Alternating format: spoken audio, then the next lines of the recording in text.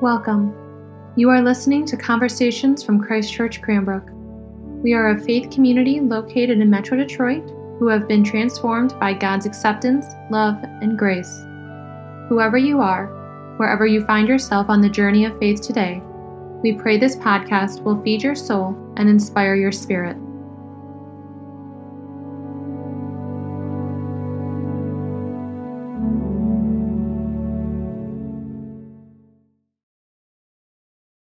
Come, Holy Spirit, come.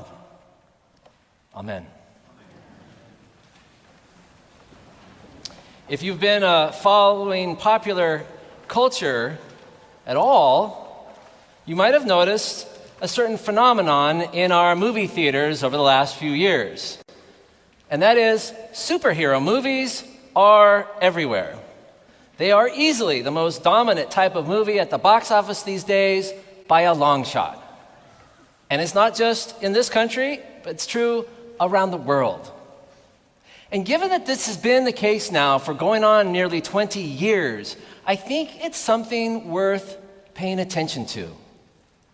Because film critics and historians alike will tell us that when a certain genre becomes so dominant, it's because it's tapping into something about our cultural zeitgeist. They become more than just popular movies. They become a marker of the cultural mood of their times. In the same way that the early Westerns presented a nostalgic and romanticized version of the American frontier as a response to the unsettling changes brought about by industrialization. Or how the golden age of musicals became a kind of distraction from the grim realities of the Depression and 2 world wars.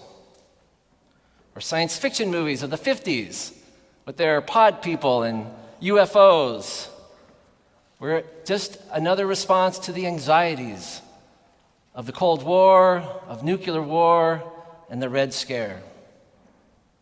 And so I wonder, what will historians one day say about our times?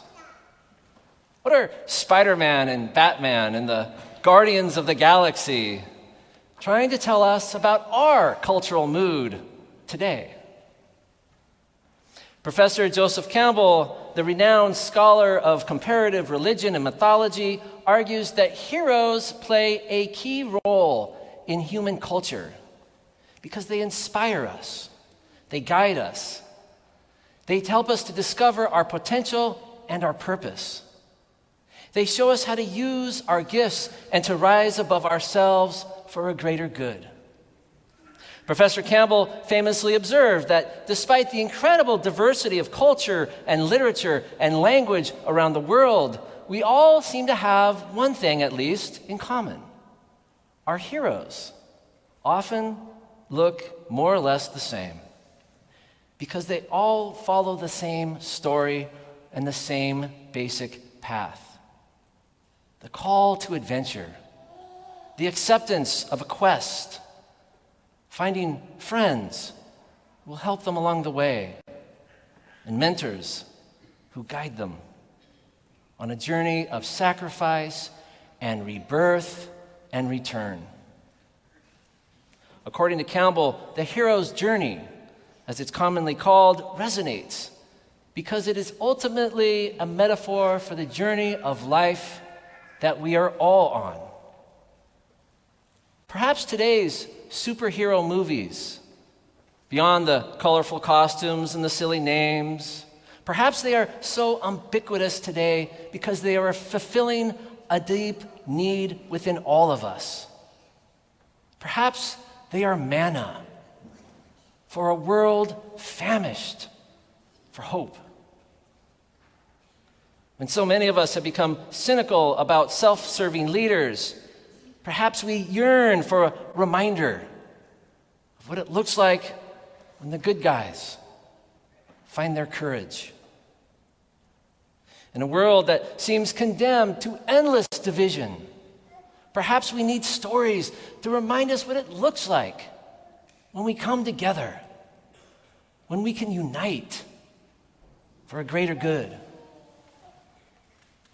Perhaps behind this billion-dollar global phenomenon of these films is a world crying out for heroes. I bring this up today because I think Pentecost has something to say about heroes. But unlike our fictional ones in the cinemas, we don't need to be bitten by radioactive spiders or hit with an experimental lab accident to gain our powers. As Paul writes to the churches he planted, we already have everything we need because we are born with it. We are each already a masterpiece in God's eyes, perfectly made, just as we are.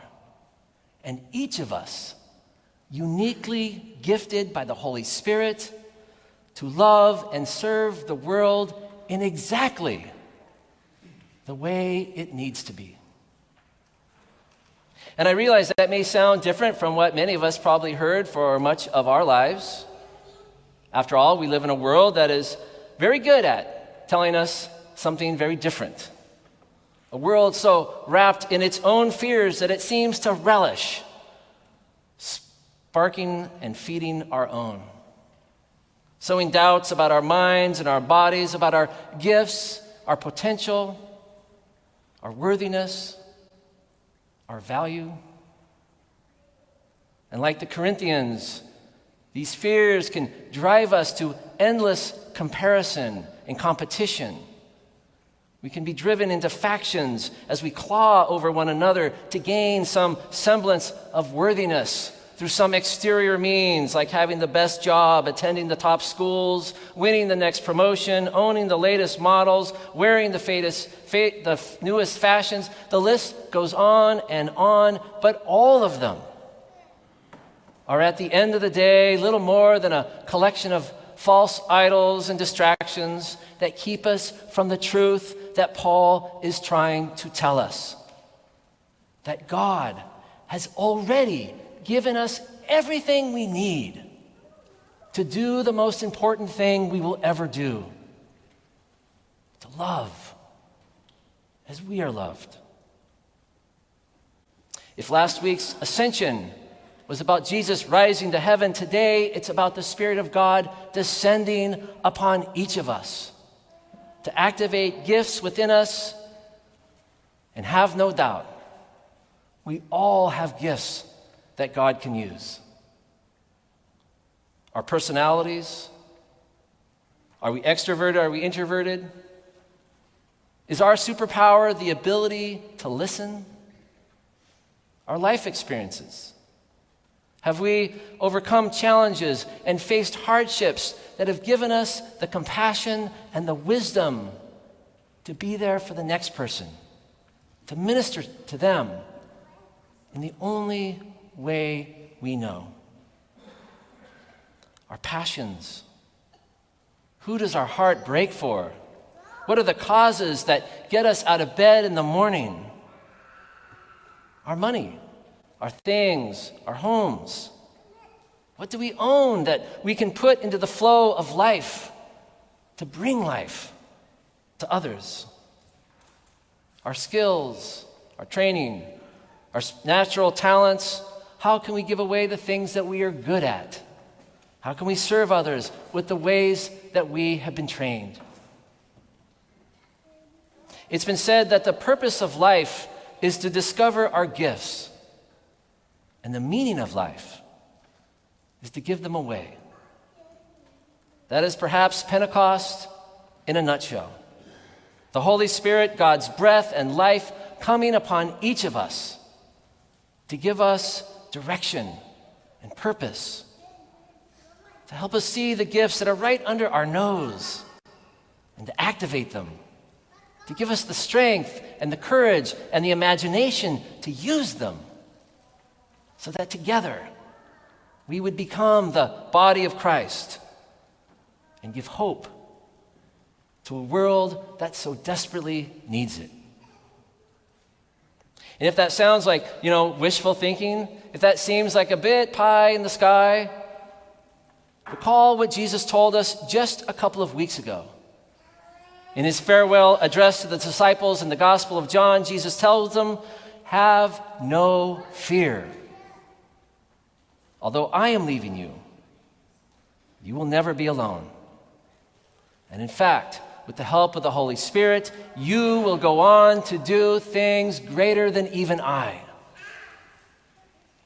And while I have no doubt what the disciples might have been thinking when they heard that, history has shown us that Jesus could not have been more right.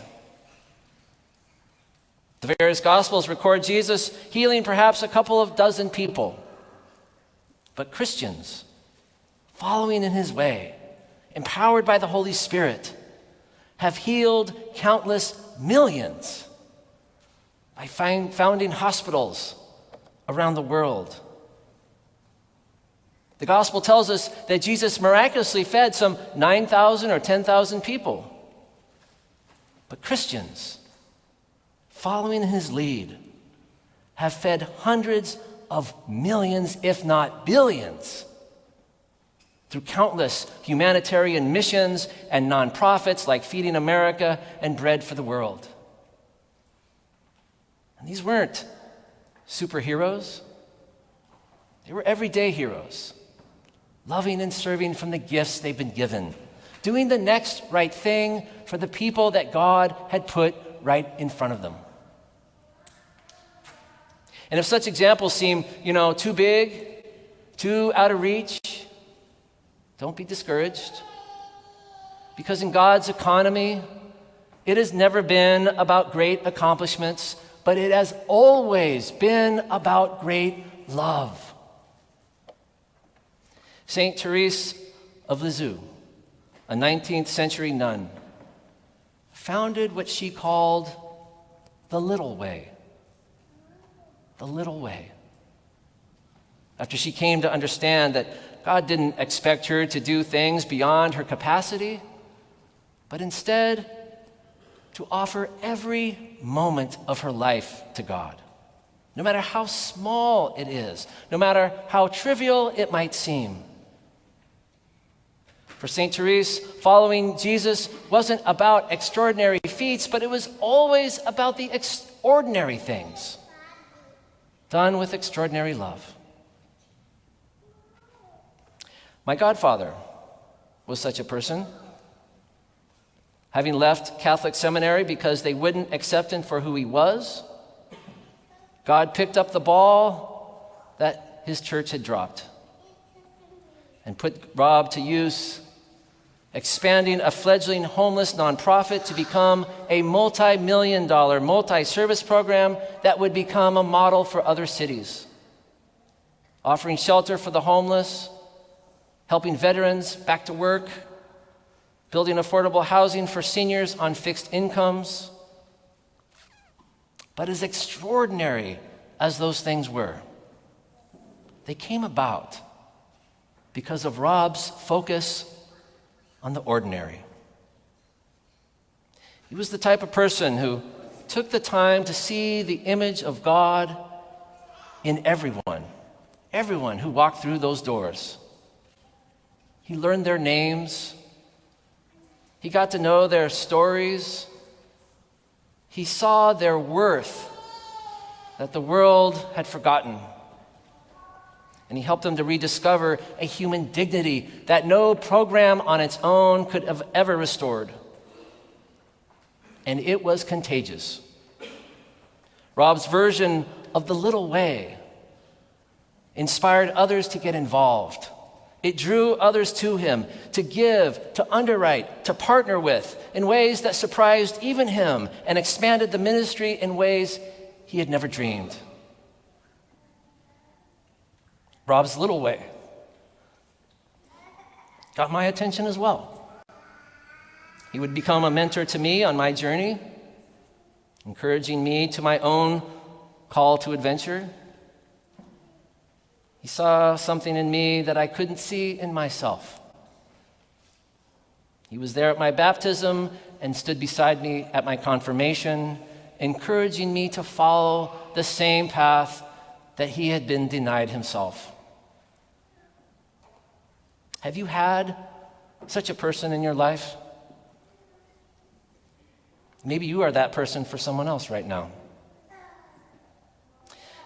It's been said that it's not about the duration of our lives, but about the donation of our lives that counts.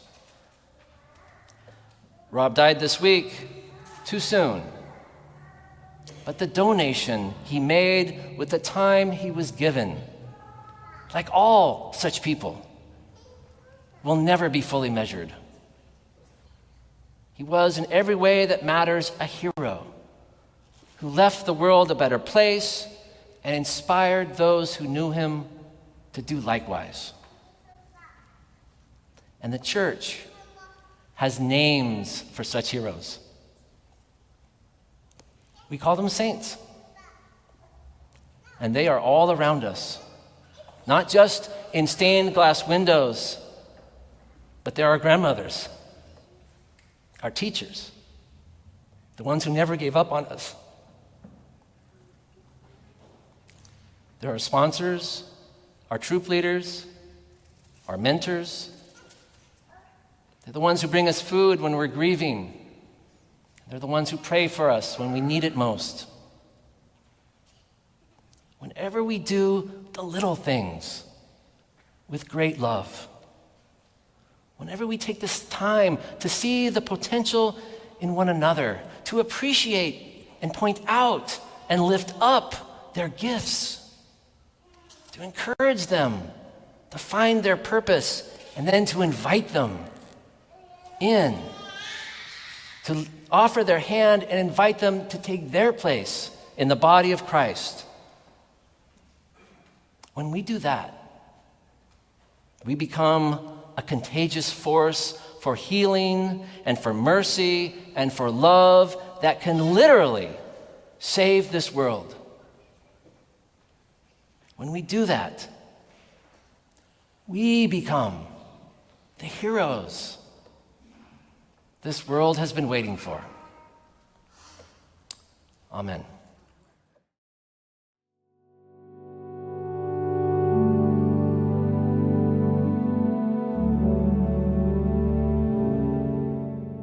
Thank you so much for listening to Conversations at Christ Church Cranbrook. To learn more about our mission, worship services, and learning opportunities, please visit us at christchurchcranbrook.org. You can find us on Facebook and Instagram at Christ Church Cranbrook. We look forward to you joining us again, and may God bless you now and always.